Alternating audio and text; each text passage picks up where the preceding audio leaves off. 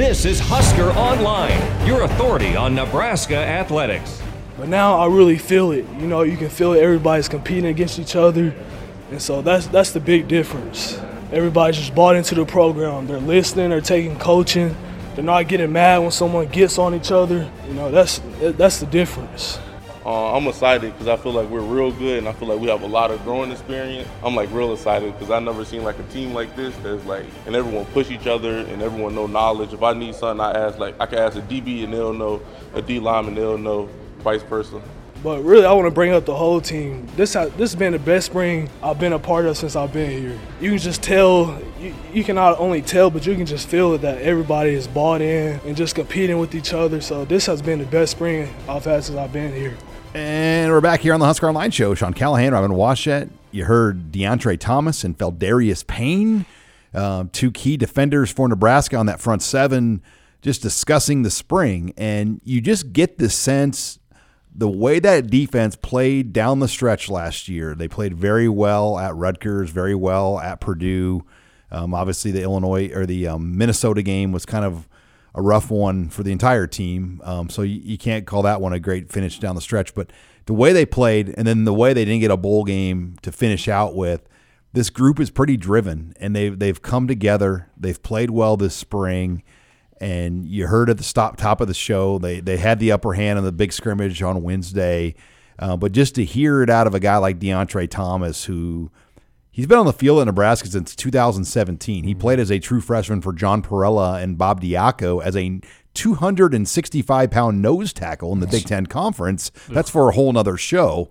But, you know, that kid's been through a lot. And for him to kind of just give his thoughts there, I commend DeAndre because, you know, he easily could have walked away and gone to the portal and just finished out somewhere lower level. But he's battled through it, and he likes this team and the makeup of this defense right now. Well, and yeah, going back to his path a little bit, I mean, last year he was set to be a fixture on that defensive line, and then suffered two injuries that basically limited him to 2 games. And so that kind of derailed an entire season for him. So, this guy's gone through quite a bit. And when we were at that practice on Saturday with Ben Stilley basically being shelved for the spring, DeAndre Thomas was your number one end. And so opposite Ty Robinson. So that, I think, shows where he is in the pecking order on this defensive line, where I think DeAndre Thomas is going to play a lot of football on this defense. And when you're playing a lot on this defensive line, that means you have earned it and then some. But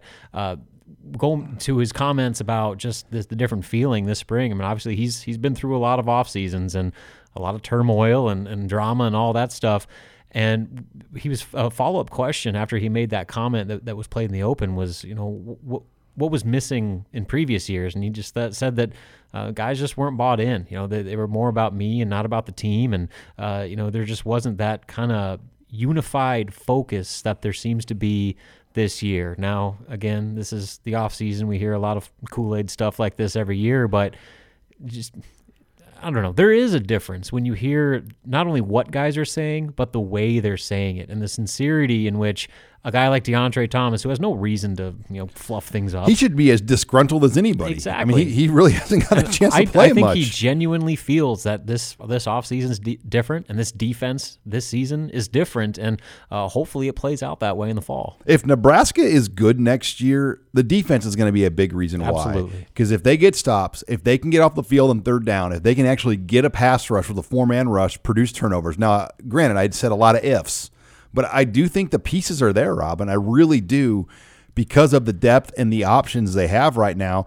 They have benefited off this free super senior rule as much as anybody. Now, Illinois, I found this out. They have 19 super seniors coming back on Illinois, who Nebraska will see week 1. So it's not like Nebraska's got the most, but on defense particularly, to get all those guys back another year, along with what you developed last season, it's just going to go a long, long way here when you look at the overall makeup of Eric Shenander's defense. Well, yeah. I mean, and it starts up front. I mean, that defensive line is as deep as it's been in quite some time. And then take it to the next level. That inside linebacker group looks to be really, really good, where there are at least 4 guys you could make the case to be starters for those 2 spots. And outside linebacker, obviously with JoJo Doman back, he's an X factor there. But Feldarius Payne, who really played well at the end of last year, he's back, and you got Caleb Tanner back, and a lot of different pieces.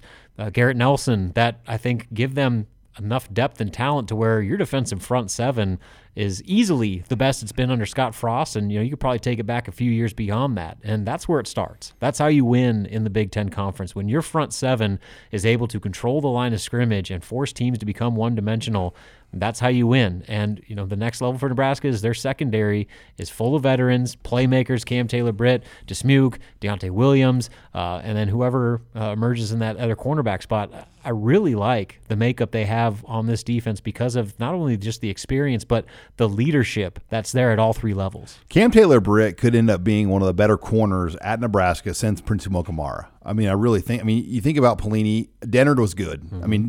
And Dennard was Big Ten Defensive Back of the Year. He would have been a high draft pick if he didn't have his issues. Night on O Street. Exactly. But, maybe since Dennard. Because Dennard was a proven second round type talent that fell. Did he get drafted or fall way even later? I can't remember. He started for the Patriots. Yeah. On a AFC title team. But yeah, I think when you look at his talent, he could be that type of player. I think if you were ranking players on the team right now, for me, Martinez and Taylor-Britt would be like my 1A, 1B.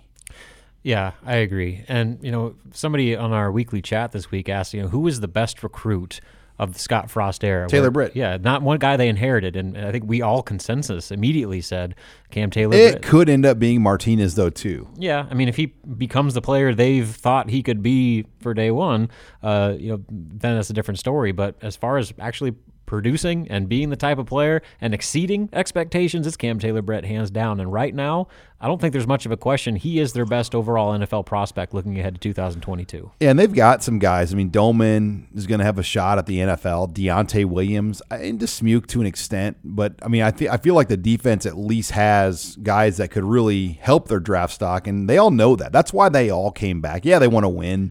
But if those guys knew they were going to be 3rd, 4th, 5th round picks, they're gone. Mm-hmm. And I think a lot of those guys fell 6th, 7th round or probably free agency.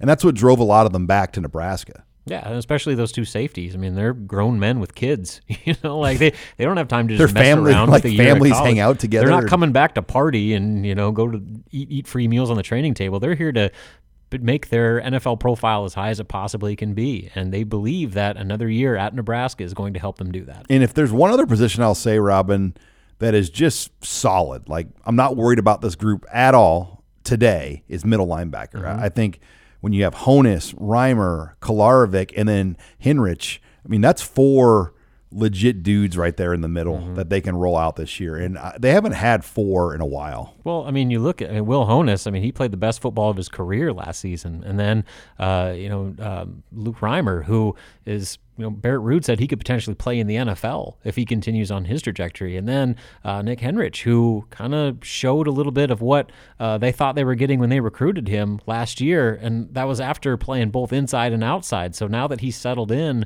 at inside linebacker, I think he's really about ready to take off. And then you add in Chris Kolarovic, who the transfer from Northern Iowa, shout out to the Panthers, they love him. They called him, he's been called a freak of nature, a true leader, basically everything you want in a Big Ten middle linebacker. Chris Kolarovic has been that. So, yes, the depth and talent and experience at that position group, that's an